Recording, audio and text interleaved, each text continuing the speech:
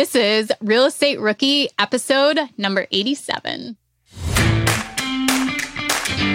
The moment we started and I started truly listening to bigger pockets, other people that were on the same path as me, the fear just diminished truly, because all I needed was a few people to say, hey, this works. My name is Ashley, and I am here with Tony, and we are the co-hosts of the Real Estate Rookie podcast. What's going on, Tony? What's up, Ashley? We are back with another beautiful episode with some beautiful people. I really enjoyed today's podcast. We had a husband and wife duo, and they shared some really cool, I think, strategies they're using to build some value in their properties. But more importantly, and the cool part was that they shared how they both left their W2 jobs during COVID to go full-time in real estate. Yeah, so today we have Nick and Sam on. They were actually guests of Tony's first podcast before he came on to the Real Estate Rookie, but even he was amazed at how much just in the past year they have transitioned and changed their lives from leaving their W2. They both started two new real estate specific kind of careers to help build their real estate empire. But now they're kind of branching out and helping other people and taking on clients too. So it's really interesting to find out what those niches are that they decided to pursue once they left their W2 jobs. Yeah. And Sam, I think at one point does a really good job of breaking down 5 things they look for to add value in a property when they're shopping around. So just make sure you guys listen the whole way through because they drop a lot of golden nuggets throughout the entire interview. Yeah, they also live in high cost of living area too, and that's where they are investing. So if you have been stuck in your own market and you want to invest locally, but you feel like it's too expensive, this is a great podcast to listen to because they are making it happen and they are getting really, really great cash flow. I mean, Tony was taking it back. How are you doing this? So make sure you guys listen all the way through. And if you guys are watching this on our YouTube channel, please make sure to like, subscribe, hit that little bell notification. That way you are notified as soon as we release a new YouTube video. Remember when you had to pay to get a lead's phone number? It was like the dark ages until Deal Machine made skip tracing a thing of the past. Now, with your Deal Machine plan, you'll get unlimited access to phone numbers and contact information for no extra cost. That's right. Get high quality, reliable information trusted by leading financial institutions, all fully compliant with the federal Do Not Call list. Explore over 150 data points, including age, gender, marital status, occupation, and a ton more. Trust me, this is the data you need for off-market deals. With new filters, people flags, and color-coded phone numbers, lead management just got a ton easier. Ready to step up your investing game? Sign up for a Deal Machine plan today and gain immediate access to this unlimited treasure trove of contact information and phone numbers. Just head to dealmachine.com/BP. Transform your lead generation and deal-making strategies with Deal Machine. Sign up today and start exploring the unlimited possibilities at dealmachine.com/BP. Are current interest rates making you depressed about cash flow? What if it didn't have to be that way? Rent to Retirement has 2.99% seller financing available on turnkey properties. You heard that right. That's a seller-financed 2.99% interest rate where the average cash flow is over $900 per month. They also have options where you can put as low as 5% down on multiple investment properties with no PMI. Rent to Retirement is the nation's leading turnkey investment company that understands what it takes to be successful in today's dynamic real estate market. Their reputation speaks for itself with more 5-star reviews than any other company on the Bigger Pockets website. Rent to Retirement offers fully turnkey properties that are newly built or renovated, leased and managed, allowing you to invest with confidence in the markets that offer the best returns. To learn more, visit renttoretirement.com. That's renttoretirement.com. Or text REI to 33777. Again, text REI to 33777. You ever feel like your vacation rental sits empty too often? Missing out on potential income? Look, you're not alone. Many property owners struggle with underperforming bookings and the complexities of property management. But here's some good news. Vacasa outperforms other property managers in 92% of the markets they operate. They've helped homeowners like you increase their bookings by an average of 24%, turning those empty days into profitable opportunities. Want to see what your earnings could look like with Vacasa? Visit biggerpockets.com/Vacasa, spelled VACASA, and get a free personalized income estimate today. That's biggerpockets.com/Vacasa. Sam and Nick, welcome to the Bigger Pockets Real Estate Rookie Podcast. Super excited to have you both on here today. Thank you. We're excited to be here. Yeah, thanks for having us. Little backstory. Sam and Nick were actually guests on my old podcast, the Your First Real Estate Investment podcast. I don't remember what number, but I think it was one of my top performing podcasts. So I was super glad to have you guys back on to the Real Estate Rookie Show to kind of share your story. So before we get into the deal details and all that good stuff, just tell us a little bit about the two of you. Okay, yeah. So we have been investing for about 3 or 4 years now. We've been together since we were like 14 or 15 years old and are now married. So Nick was the catalyst of real estate investing and decided when he was like 17 that he was going to start planting the seed. Takes a long time for me, so that was really good. And once we graduated college, we moved into our parents' basement, started saving money, and kind of took off our real estate investing career from there. That's great. Nick, I want to hear from you as to, okay, why, when you were 17, did you think that you wanted to be in real estate investing? I mean, most 17-year-olds don't think that way. Yeah, it's an awesome question. I wish I had a great answer for it. I think I came from my dad was self-employed, so I sort of came from that environment, but never had anyone in my family that was into real estate. No one, we knew nothing about it. I think, if I recall, like probably all of us, I started Googling and then we found Bigger Pockets. And so that was like kind of what got me hooked at that point. But yeah, no family connections or anything. I think I just always had the desire to want to do more than a W2. I didn't want to be tied to a career. Again, I don't know why I was thinking that at a young age, but I was. And then it kind of drew me in. Can you guys give us an overview of your current business, like where it stands today? How many deals have you done? How many units do you guys manage, operate, own? Yeah, so our core investing business, we have done 3 deals and it's 6 doors total. We're in Boston, Massachusetts. Okay, I want to know, so you guys built this over, was there any analysis paralysis? So you started thinking about this when you were 17. How long until you actually bought that first property? Yeah, so it was a while. Again, we were young, we went to college, but what we did was post-college, we moved in with my parents, lived in their basement to save up. So I don't think we had a ton of your textbook analysis paralysis. I think it was a combination of we couldn't afford to get started right away. So we went through the savings sort of portion first. It took us probably 2 years to get our first deal. But from the time we were ready until the time we were able to get under contract on something, it wasn't super long. Yeah, and that's a pretty common time frame, somewhere around 18 months to 2 years. I think for me, it was almost 2 years spot on for me. From the day that I said I want to be an investor until I closed on that first property, it was about 2 years as well. So you see that a lot. Now, what makes you both unique is that you're also husband and wife. So you're husband and wife, you're business partners. I guess just give us kind of the breakdown of how you separate duties and responsibilities, who does what, who focuses on what aspects of the business. Yeah. So, I mean, I wish I had a picture perfect answer. We work on it every day. But as of right now, kind of the breakdown is what we found out through investing is that Nick is the numbers guy. He loves analyzing the deals, communicating, making relationships with realtors, the loan process and that portion of it. And he's actually transitioned careers, which I'm sure we'll chat about, to being a loan officer. And then I fell in love with the construction piece. So everything to do with construction and design on these homes, figuring out kind of layout, talking with the architect. And then I recently in 2020 transitioned to be an actual general contractor. So we both found what we really liked and then just dove headfirst into it.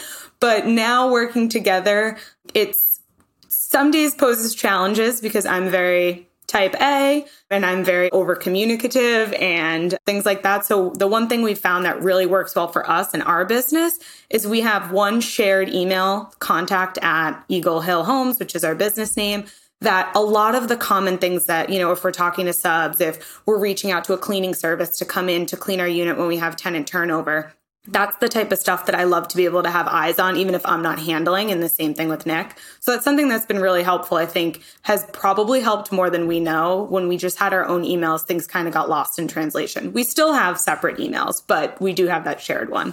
One follow-up, Sam, because I think your role in the business is a little unique. There's not as many women general contractors that you see. I guess first, kudos to you for being kick-ass and taking on that role. But I guess what has your experience been kind of being a woman in kind of a more male-dominated role? Well, first of all, thank you. Second of all, it is like 80% imposter syndrome and then 20% Nick being like, you can do it. And then there's me.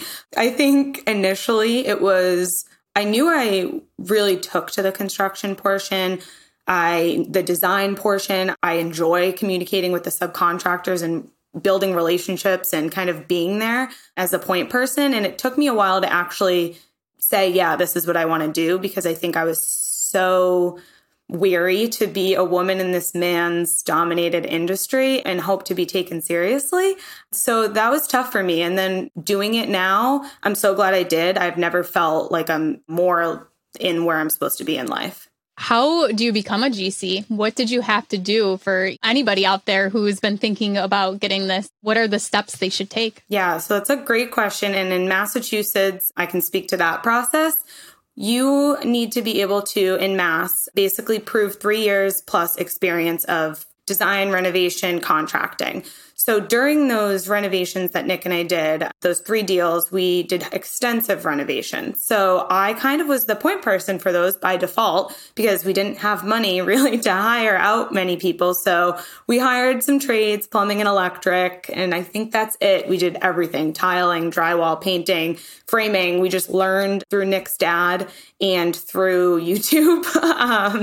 And from there, I was able to kind of gain all of that experience. How do you prove that, Sam? How would you prove that you have that experience? Did you have to show contracts, or what kind of documentation should people be? Yeah, so in Mass, you do need to prove either a W2 saying, hey, I worked under this contractor and this is proof of employment, or they do know that there's a lot of people like myself that are in unique situations where I was working a W2 job in marketing, clearly not construction, but you can get another licensed general contractor to sign off on your behalf saying, I know this person, I know they're doing this work. And I did have kind of a friend in the industry that we'd been going back and forth. And she was like, I see what you're doing. I've seen in person your work and I know that, and I'm going to vouch for you.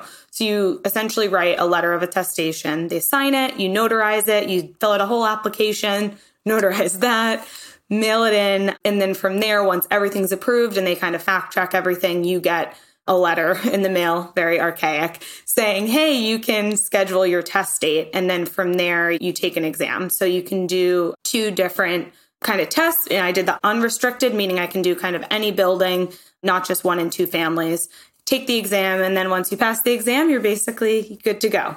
Sam, I'm kind of curious. Nick, I want to get to you because I know you've transitioned into being a loan officer also, but I'm like really into the whole GC thing right now. So like, what kind of questions are there on this GC exam? Is it like how to hang drywall? Give me steps 1, 2, 3, and 4, or is it more of a general thing? What kind of questions are you typically asked? So it's a pretty intense exam. Going into it, I heard that there were a lot of contractors that have been in the trade for like 20 years and they failed it like 4 times. So I was petrified. When I say petrified, I'm not kidding.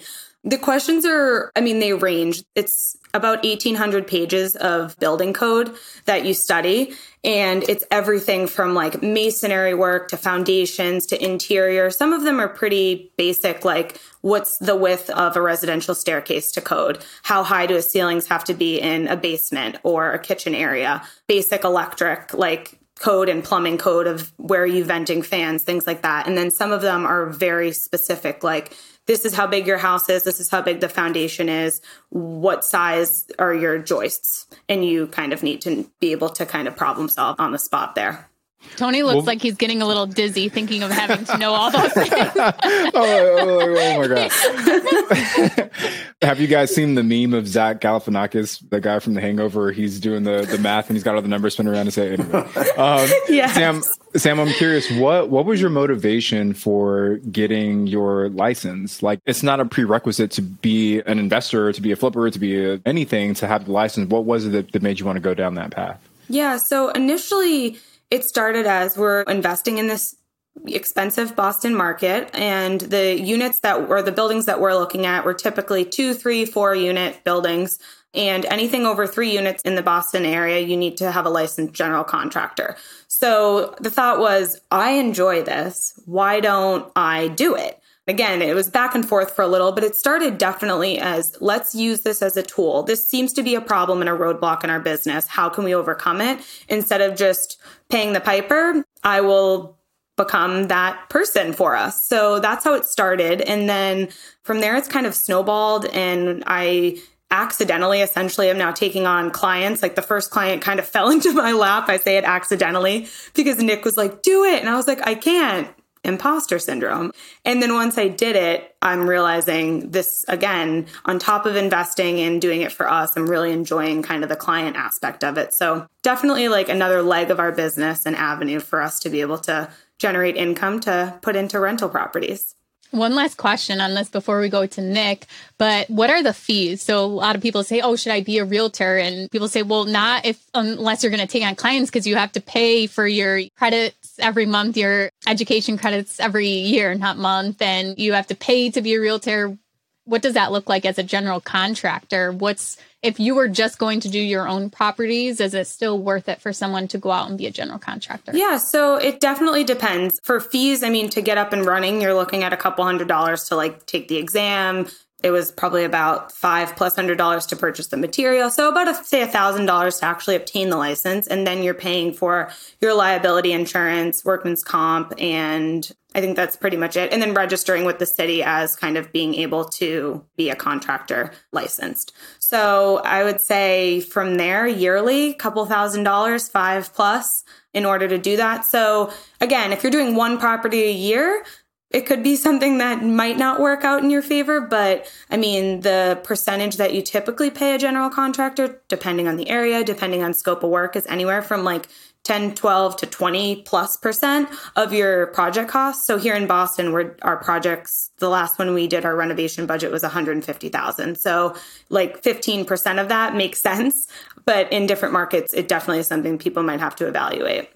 Okay, so Nick, let's make sure you are paying attention. Can you please answer all of those questions, but for the loan officer? Okay, so Nick, why did you transition to becoming a loan officer? Yeah, so I think similar to Sam, we were kind of trying to follow our passion. That was why we got into real estate, and I think probably I can speak for a lot of us. That's the reason, was we wanted to be able to follow our passions, create our own future, things like that. And for me, I was really interested in the finance and the mortgage piece, but sort of more than that was like, I found that it was an avenue I could help people do similar things to what we were trying to do.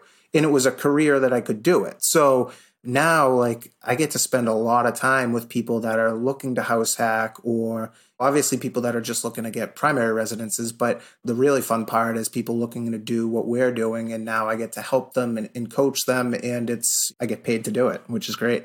So what did you have to do to become a loan officer? I mean, take a test, get licensed. Do you work for a bank, credit union? How does all that work? Yeah. So I work it's called a correspondent lender. So not actually a bank, but lend directly through Fannie Mae, Freddie Mac. And yeah, you have to get licensed. So you need to do, I think at least in Massachusetts, but I think it may be universal, you need to do like 40 hours of training, pass the test. What was unique for us was our loan officer, who we started with on our first property, who saved our first deal, became like this mentor to us. And then that's eventually who took me in, and now I'm working with him. So it kind of came full circle.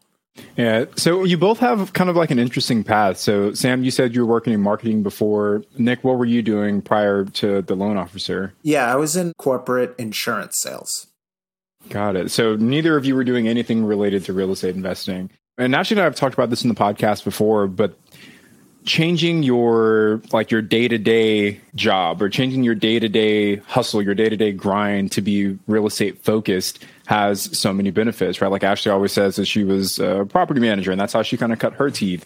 You being the GC, Sam, Nick, you being the loan guy, like those are all the tools and the skills that you guys need to be able to continue to build your real estate portfolio. So for the real estate rookies that are listening, if you're maybe unhappy in your current W2 job, you're maybe feeling a little unfulfilled, it's not necessarily quit your job, but it's like, okay, how do I transition my career into something that's more closely aligned with my goals of being a real estate investor?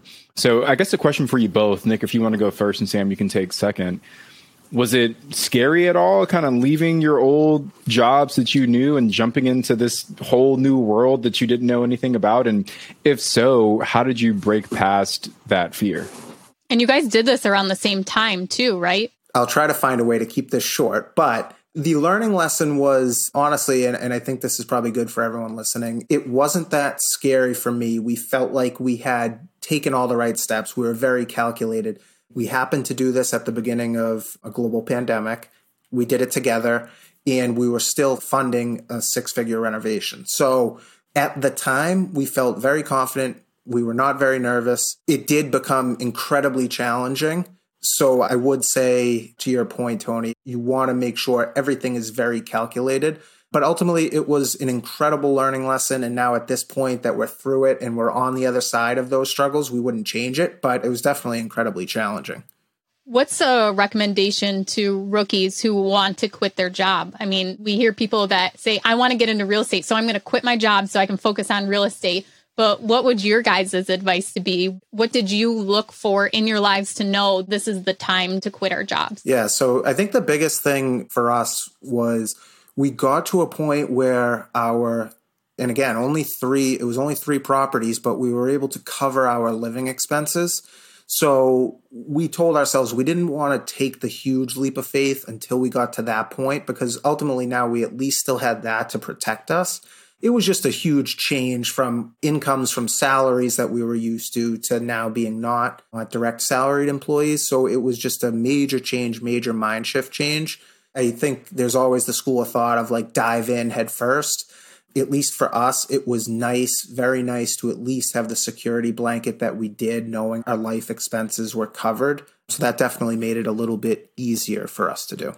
There's so many different schools of thoughts on taking the leap to leave your W-2, but I think the point that you made that the rookies need to hear is that your real estate business was already covering your basic living expenses. It's not like you had no income coming in or you had no safety net there. Like you knew that even if all else went poorly, you at least had your basic living expenses covered. Now, I'm curious, right? So how many deals did you guys have at the time when you actually left? Was it the 3 that you currently have? Like were those 3 operating rentals? And if so, like what strategy are you guys using to kind of maximize the revenue? Because most people aren't able to kind of walk away from the W-2 jobs. It's only 3 traditional long-term rentals. So I'm curious what strategy you guys are using. Yeah. So out of the 3, we had 3 deals. One's a condo, one's a 3-family, and one is an owner-occupied 2-family. The condo, to be honest with you, was kind of like our introduction into real estate investing. It was kind of, we'll live here for a minute and then wait and get a multifamily. So it really does not still to this day profit, maybe $50 if we're lucky. But it's one of those things that's in a really appreciating area and equity is on our side. So it was basically 2 properties that we had that were able to allow us to leave our jobs, which is also something to note for rookies out there. If you're in an expensive market, it's scary and it's hard, but you can do it with a small amount of properties. And it's definitely doable. You just got to find ways to add value in your properties and put your mind to it. But to answer the question more along the lines of kind of like financially and how it worked out with the numbers, we were profiting about $2,800 a month from our 3-family, and we were living in our 2-family profiting about $1,000 a month. So that's kind of what that looked like and how we were able to say, okay, we don't have a mortgage and we have this money coming in to pay our expenses and things like that. We also paid off our car. We, did things where we didn't have a ton of monthly payments going out, which allowed us to feel better about that. So yeah, that's kind of what that looked like at the time. I mean, that's pretty good. You said $2,800 per month on a 3-family. That's like over $900 a month, right? That's per unit, right? Yeah. Were you able to generate that much value because you guys got it at such a steep discount, or is it, I guess, how did you guys get to such good numbers on a per unit basis? Yeah, so I think the biggest thing was we bought it as a 2-family and then did major renovations and converted it to a 3-family. I think when we were analyzing the property, we were looking at it like, okay, do we keep it as a 2-family? The gentleman that owned it had it as he was owner occupied. He had a large family, so he was using 2 levels for him. So what we did was basically separate it into 3, and it became, the numbers from there were obviously a lot, well, not obviously, but they were a lot better.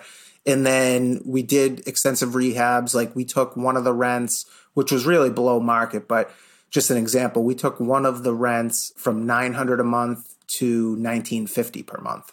So, and that was with like a $25,000 renovation budget. So the return on that was huge. You guys had one investment. You had this condo and you find this 2-unit. I think most rookie investors wouldn't have the foresight, I guess, to think, okay, this investment doesn't make sense as a 2-family, but it makes sense as a 3-family. What kind of tipped you both off to making that decision? And were you not afraid of taking on this really big rehab project of converting this 2-unit into a 3-unit? Great question. We were apprehensive, but I can say that because we had been looking for so long for a multifamily property and it wasn't working out for us, and we kind of landed in this condo, we felt like, okay, this is our time. So that's the fear aspect of it. The interesting and funny story about this whole thing was that it was actually, so the condo we purchased was on the bottom floor of 3 condos, and they were recently converted to condos. It used to be a 3-family building. We purchased the bottom floor and I became friendly with the neighbor on the next building over. It was connected. So from the outside, it looks like 6 big units, but they're individual in the middle. Became friends with her. She one day, like 6 or 8 months, I think, after we purchased and moved into our condo, texted me being like, my landlord's selling and I'm going to have to move. And she had lived there like 10 years. And I was like, can I have his number? So to her, she was like, why? Like, you weirdo. I had never even really said out loud to people that I wanted to invest, which is another tidbit of like, tell everyone you know, because that's a great example of it coming to you instead of you kind of having to work for it. But I got his number and I said, hey, I'm the one that lives downstairs. I heard you're selling. I'm really interested. Nick was away on a business trip and I texted him and I was like, I think I just got us our first multifamily deal. So we walked the property and it was set up really similarly to kind of our condo and the ones upstairs. So knowing that it was a really similar footprint, I had that moment where I was like, this could work. It definitely looked very small because they are 1-bed, 1-bath units in Boston. It's a tighter space. But I think that was the first time that I had that click of like, I see it, it can happen. So we negotiated the property with him via text a little bit and then kind of went into an off-market deal from there. Let's talk about that, an off-market deal. So approaching a seller and then the negotiation. So you negotiated through text. So did you put out the offer first or did he tell you a price first? How did that work? And then I'm interested, okay, you guys agreed on a price. How did it go from there? Because if you're buying off the MLS, your realtor takes care of it, gets your contract done, everything like that. So who handles the paperwork? Yeah, great question, because I was asking Nick the same thing because he's the one that really, like I said, just kind of gravitated to that. But I'll kind of take kind of this process, then I'll let him speak to paperwork too. But process for me was I kind of said, hey, heard you're selling or looking to sell. It was a quick situation. His wife had gotten a job in California and he needed to move like ASAP. So I think for him, it was exciting that there was somebody interested that could get the deal done quickly. So I basically said, what are you looking to sell for? And kind of put it back on him. I didn't want to at this point I was so eager, I was afraid to over offer. So I kind of asked him, he came back with saying, I'm looking for $650,000 and I'm really looking to close quickly. We went back and forth, and a fun fact is that we went back and forth negotiating via text while Nick and I were overseas in Italy. We were leaving for a vacation like the next day, and I'm like, all right, whatever, we'll do this. It's a good thing for technology. We ended up going back and forth and then submitted a formal offer paper-wise. I think we honestly found templated just to kind of get the offer in on the internet at $630. And he took a couple days and then accepted our offer the day we were leaving. But the day before we left the country, Nick decided to propose and not tell me that we were going to have a massive wedding when we got home. So we came home to planning and paying for our dream wedding that we've been planning for the past 10 years and moving all of our belongings, getting our unit that we lived in rented, and then fully renovating this unit. But Nick, you can definitely speak to if there's anything I missed there on the process. Geez, and Nick, how dare you propose to her? What bad timing. I was like, you didn't tell me. Yeah, Nick, I want to hear about the paperwork side of it. So you obviously you want to get a signature. It's way better to have something written in place rather than a handshake deal. So did you get a letter of intent? That's what I've used. And I pulled off a template off of Google really for that. Yeah. So funny enough, I mean, again, we were only present for like really the first walkthrough and then we had left. So it was all done at the beginning via text. And again, we kind of didn't know any better. Like we were just kind of on the fly figuring it out. And so we started that way. And then we were like, okay, now that he's at least interested, now we need to get this thing locked up. So yeah, we did Google. I think our local realtor association had the template forms that we could download. So we did that. Our loan officer helped us a ton, who connected us with a good attorney, and they kind of acted as the agent for us. But yeah, I mean, it was a huge learning curve trying to go from like texting internationally, then get the document signed, get our first property. It was a whirlwind for sure.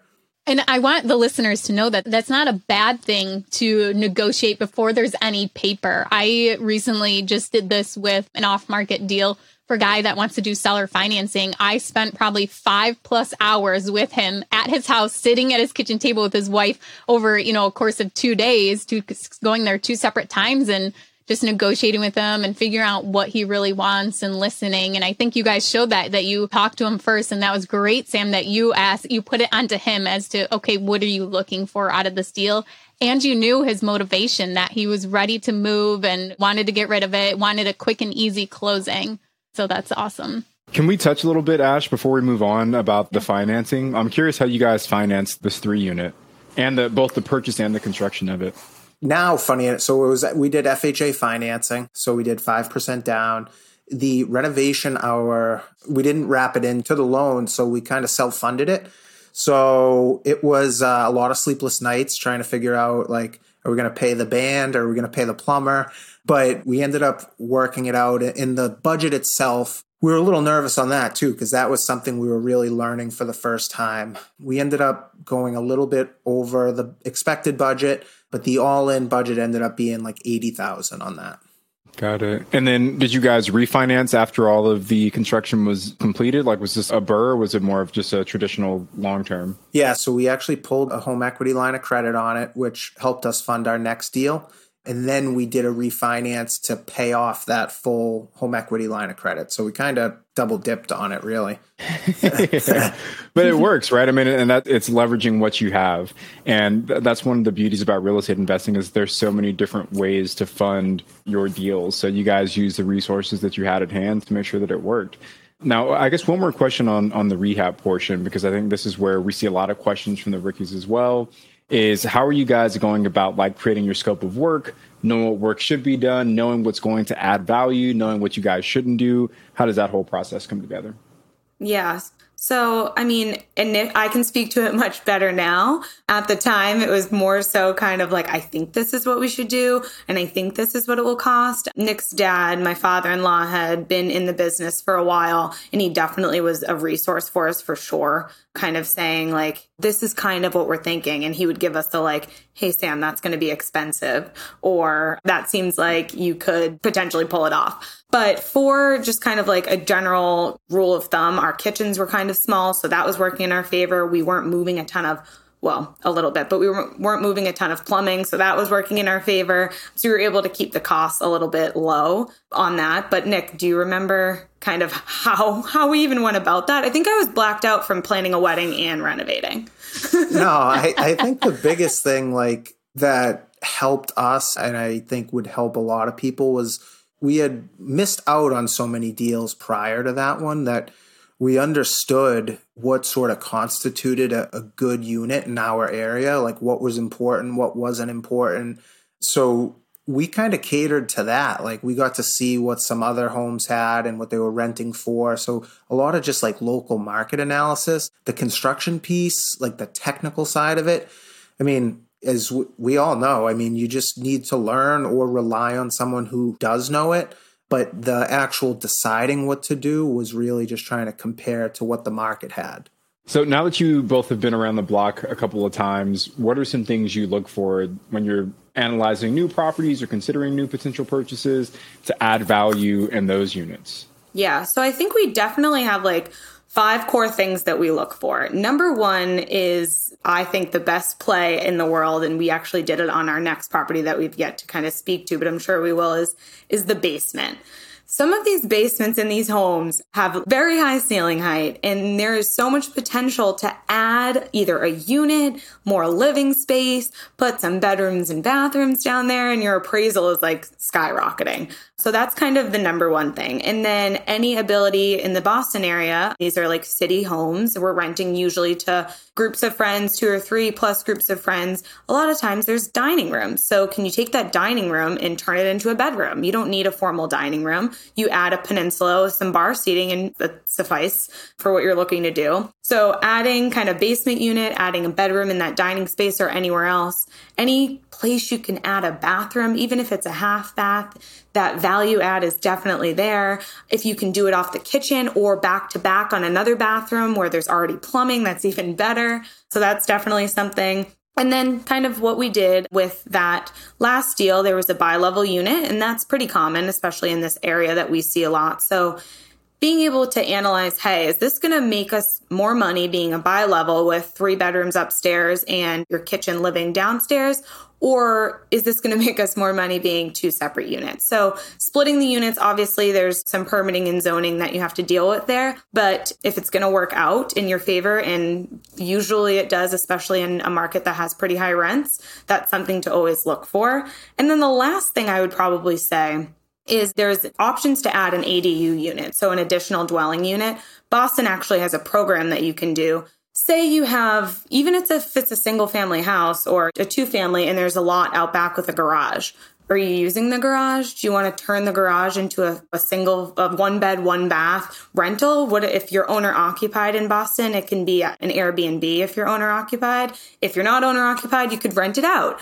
So there's definitely areas to add value. And that's kind of our biggest thing that we preach to any investor that's looking to get started, because it helped us so dramatically, is if you can find a way to add it, aim for that and kind of look for those things when you're looking for your properties, because a lot of people don't see them as positives. When you're looking for deals, how are you finding these deals with these kinds of value add? Is it just MLS? Are you guys doing direct mail? How are you sourcing your deals right now? So we've done a little bit of everything. We've done MLS, we've done direct mail, a lot of like Facebook groups and things like that where deals get passed around. But quite honestly, a lot of decent and good deals, at least here. It's not a huge wholesale presence, but a lot of agents sort of source deals like that. So we've just tried to build up our agent network. And we have more deals that come our way than we can act on. So that's been one good sort of avenue that we've taken. So almost like pocket listings where they're not actually listing them on the MLS, they're bringing them to you guys instead. First. Yeah, exactly. Yeah, that's awesome. And that's a great strategy to get in the know with a real estate agent and have the deals brought to you. Remember when you had to pay to get a lead's phone number? It was like the dark ages until Deal Machine made skip tracing a thing of the past. Now, with your Deal Machine plan, you'll get unlimited access to phone numbers and contact information for no extra cost. That's right, get high-quality, reliable information trusted by leading financial institutions, all fully compliant with the federal Do Not Call list. Explore over 150 data points, including age, gender, marital status, occupation, and a ton more. Trust me, this is the data you need for off-market deals. With new filters, people flags, and color-coded phone numbers, lead management just got a ton easier. Ready to step up your investing game? Sign up for a Deal Machine plan today and gain immediate access to this unlimited treasure trove of contact information and phone numbers. Just head to dealmachine.com/BP. Transform your lead generation and deal-making strategies with Deal Machine. Sign up today and start exploring the unlimited possibilities at dealmachine.com/BP. I'm curious, have you been struggling to keep your vacation rental booked? I totally get it. It's tough to manage and keep filled. But we found something that really works. It's called Vacasa. They've seriously changed the game for a lot of the BP audience. In almost every market they're in, Vacasa manages to fill up the calendar more than anyone else. And get this, the average Vacasa user sees about 24% more bookings than with other managers. That's a lot of extra income. Curious to see what you could be earning? You can get a personalized income estimate right there. I think you'll be pleasantly surprised at what Vacasa can do for you. Check out biggerpockets.com/Vacasa, spelled Vacasa. Biggerpockets.com/Vacasa. Hiring? Your search is over. Really, there's no need to search. Match instead with Indeed. Indeed is your matching and hiring platform with over 350 million global monthly visitors and a matching engine that helps you find quality candidates super fast. Ditch the busy work. Use Indeed for scheduling, screening, and messaging to hire top talent faster. Speaking of top talent, 93% of employers agree Indeed delivers the highest quality matches compared to other job sites. But why do I love Indeed? Because I'm busy and scrolling through 300 resumes is not helping my business grow. It's actually making it slow. With Indeed, I can hire faster and know I'm getting someone who can do the job. And listeners of this show will get a $75 sponsored job credit to post your jobs with more visibility at Indeed.com/rookie. Just go to Indeed.com/rookie right now and support our show by saying you heard about Indeed on this podcast. Terms and conditions apply. Indeed.com/rookie. Need to hire? You need Indeed.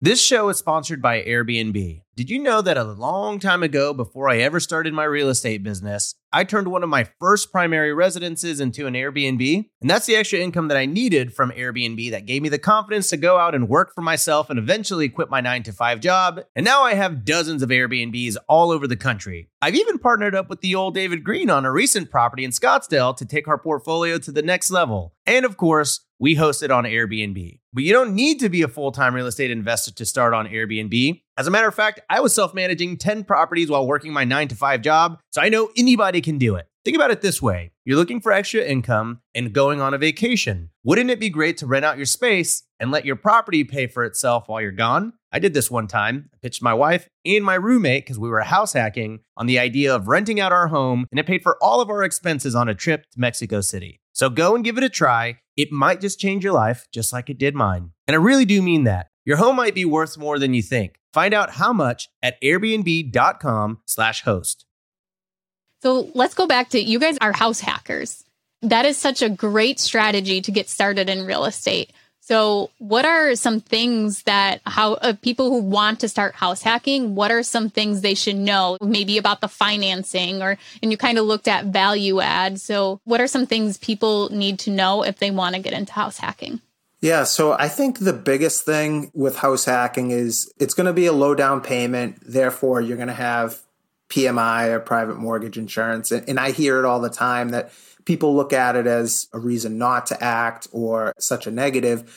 And I would just say to have the ability to be able to finance 97% of a property, and in areas, up to like $1 million. Who gets that opportunity to leverage that much? And yeah, you're going to pay monthly mortgage insurance, but that's an incredible opportunity. So I think that's the biggest thing. Realize the opportunity you have, because I think we've noticed now looking outside into commercial loans and all that. It's kind of my next point is the terms are never going to be as good as they are owner occupied. So at least when you're starting out, if you can start owner-occupied, the advantages to doing so from a mortgage standpoint is, again, incredible. You're going to get 30-year amortized loans when you're owner-occupied. Commercial side, 20 to 25 years.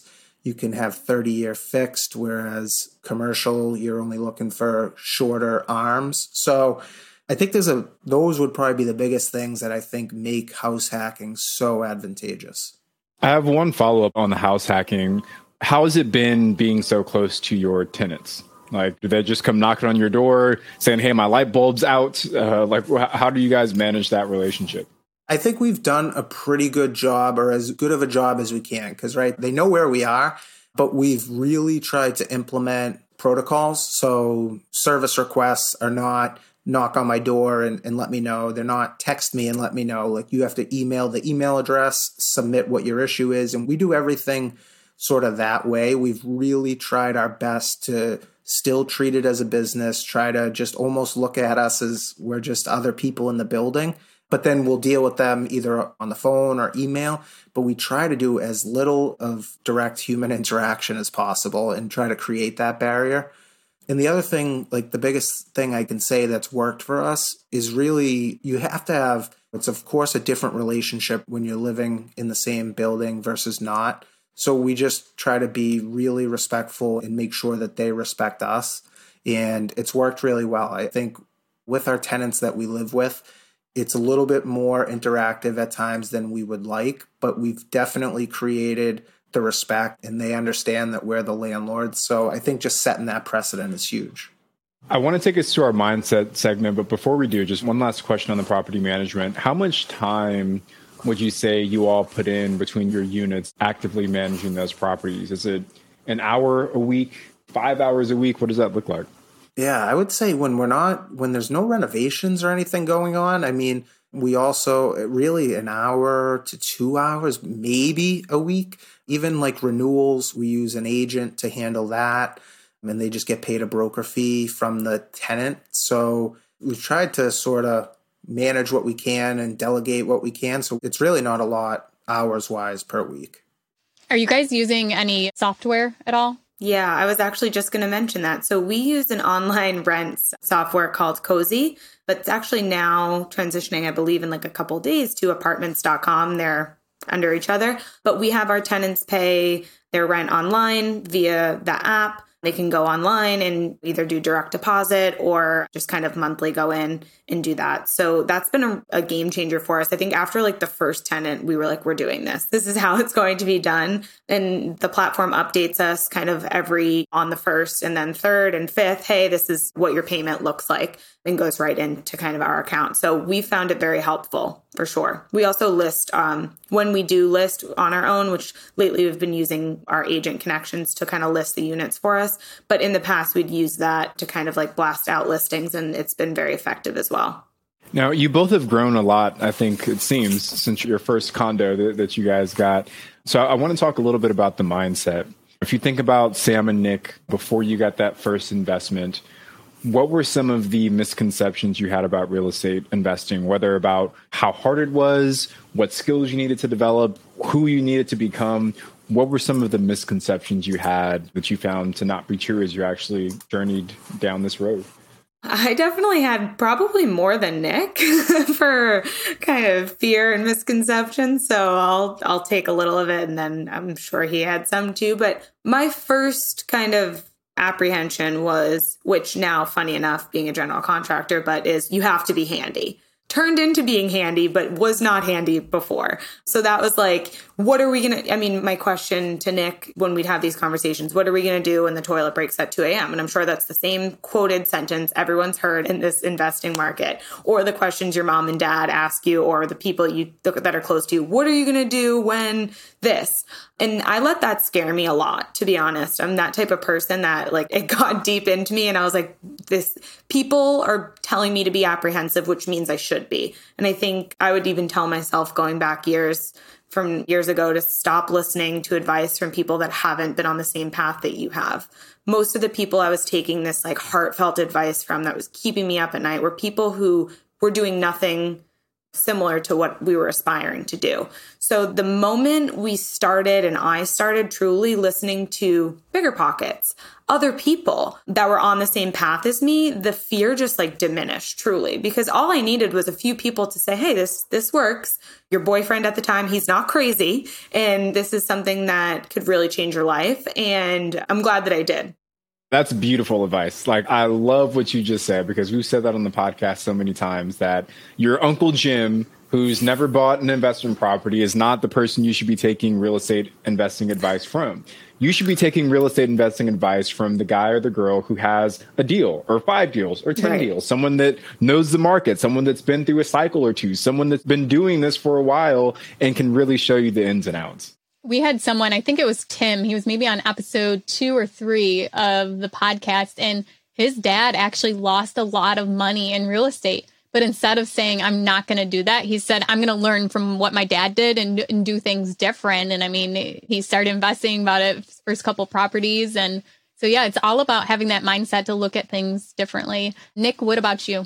I think the biggest thing is sort of along those lines, but it's perspective. So I think for us, we lived in our own little bubble for so long, like just Sam and I, and things seemed like they were really hard and really challenging. And we didn't know how to figure things out, like a lot of Google, BiggerPockets, but we never really engaged with people. And I think the biggest thing, and it's sort of along the lines of what Sam is saying, but like being open to networking, and even as simple as being on social media. Like we've seen now, you just see other people doing what you want to do. And then it just all of a sudden like clicks in your mind like, oh, that actually isn't that hard. So-and-so is normal. I've met them. They're just like us and they're doing these deals. So I think just like sort of surrounding yourself with those types of people, whether you're friends or not, but seeing it makes everything just a little bit more easy to digest. Let's go to our rookie request line next. You guys can call in at any time to 1-888-5-ROOKIE. Leave us a voicemail and we may play your question on the show. Hey guys, this is Dak from Connecticut. I'm looking at house hacking a small multifamily within this next year. My limits right now are the funds. So when I'm looking for a partner to help me fund this project, how do I kind of make it so that we're both on the same page and we have a good idea of how each of us is going to benefit? My idea is that most likely I'll be benefiting by living in this house rent-free, maybe a little bit of cash flow on the side. Now, for the partner, I'm not sure, is it just going to be, okay, you're going to get paid this much, or is it going to be a thing of, you're going to get the cash flow? Any ideas would help. Thank you. What I would say is not probably a terrific answer for Zach, or maybe what he wants to hear, but I think getting started house hacking, I would say take a step back and learn a little bit more or save a little bit more. And I think there's a ton of value in learning to save your money, to leverage your own money, and to get your feet wet that way. I think there's a ton of time to leverage partnerships and grow that way. But I also think there's a ton of value in learning financial principles that it takes to get into a property. So I think that would probably help build an even stronger foundation for him going forward. And we don't do a lot of partnerships, so maybe that's why that's my answer. But I just think there's good things in learning sort of those financial principles that'll help carry people forward. And Nick, maybe you can kind of help me with this response here, but if he was going to partner with someone and he's doing a house hack, if he were to go the FHA route, he wouldn't be able to have a money partner. That would have to be his own funds, or it would have to be a gift from someone, correct? Do you want to talk about that a little bit? Yeah, exactly. So that's why when looking to owner occupied, it's really hard. It's really difficult to bring in like quote unquote partners. That's why I recommend, if it's a house hack situation, to build your own foundation there financially. You can take on gifts. If it's FHA, it does need to be family members. So I don't recall if that was a family partner or not. Also with gifts, the expectation is it's not going to be paid back. So that wouldn't really be a partner situation. So yeah, when it's an owner-occupied primary residence, I just think it doesn't bode well with the finance partner like it would in a true investment opportunity. Yeah, I do have an example of my sister. She house hacked her first property, a duplex, and I helped her with that. She didn't have the funds for a down payment. So how we structured it was that I gifted her the down payment, and she does not have to ever pay me back for that.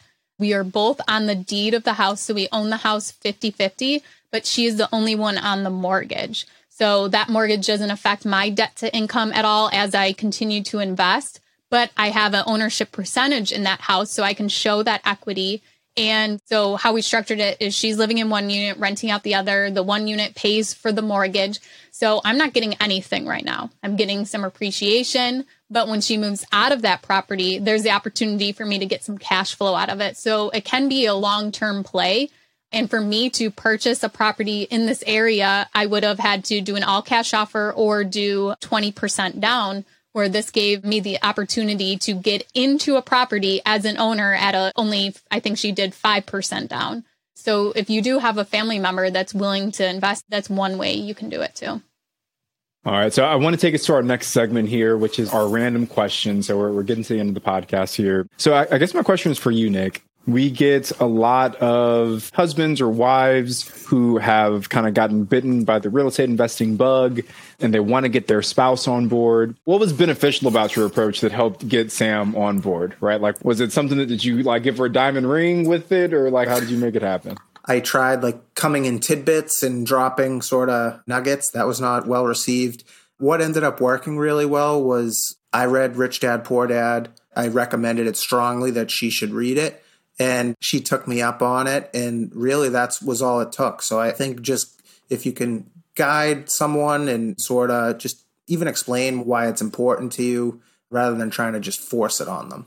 And Sam, I guess one follow-up question for you. What was it about that book that kind of changed your perspective? I think it was, this sounds insane, but like somebody other than my significant other telling me that this is a proven method, which is, it's so easy to look at your significant other or business partner. There's always one it's always going to work out kind of person, and that's Nick.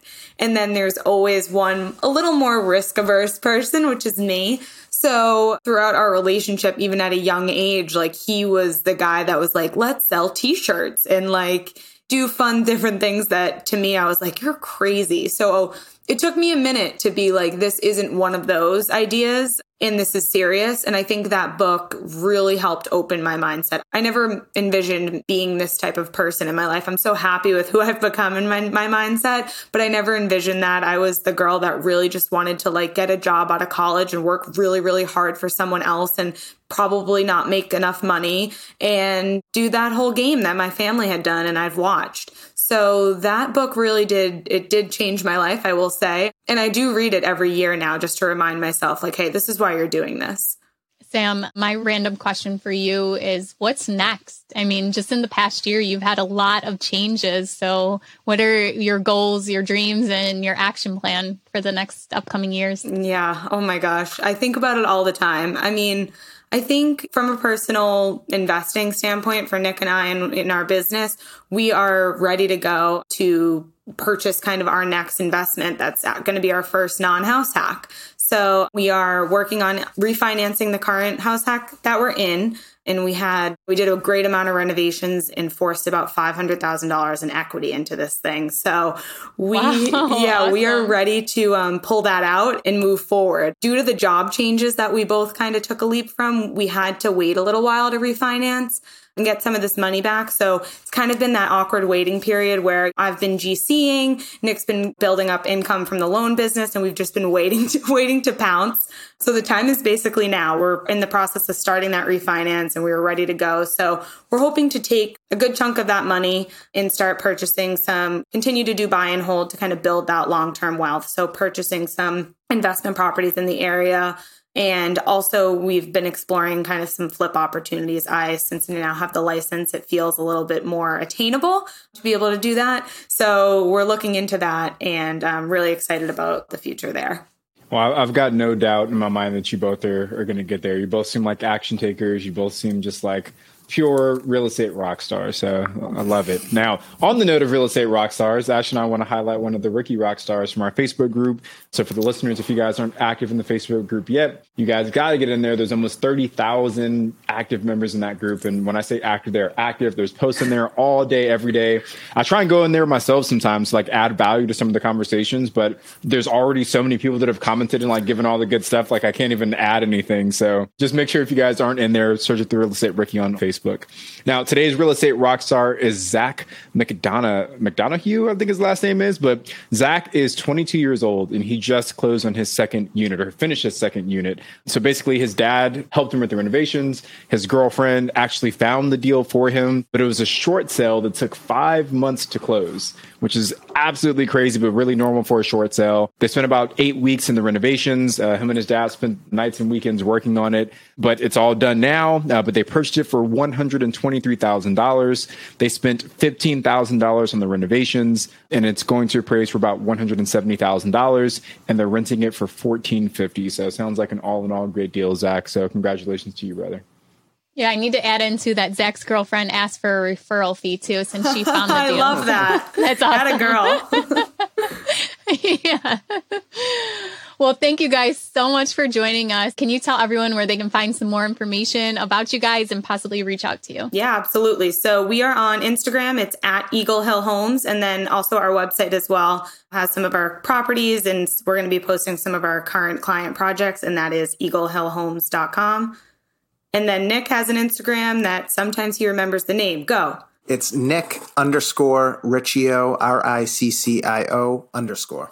Are you reading that off of a Post-it note? Didn't it look? He forgets I the screw it up every time. He forgets the underscores. He's all confused. But that was good. Okay, well, thank you guys so much. We really loved having you both on the show. I'm Ashley at Wealth from Rentals. He's Tony at Tony J. Robinson.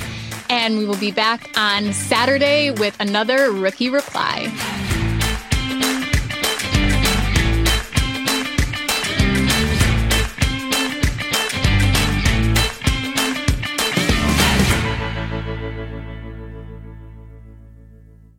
The market is changing and finding your way can be tricky. Rates shift, headlines whirl, but your goal hasn't changed. You want financial freedom. And the best investors know it's not about timing the market, it's about time in the market. If you're ready to get into the real estate investing game or take your game to the next level, finding an investor-friendly agent is your next step. With BiggerPockets Agent Finder, you can find the right agent in minutes. Just head to biggerpockets.com/deals. Enter a few details about what and where you want to buy, and boom, instantly match with an investor-friendly agent who fits the bill. These local market experts can help you navigate the neighborhoods, analyze the numbers, and take action with confidence once and for all. There's free resources only available at biggerpockets.com/deals. Get an agent, get the deal, and get closer to financial freedom at biggerpockets.com/deals. That's biggerpockets.com/deals to find your investor-friendly agent today.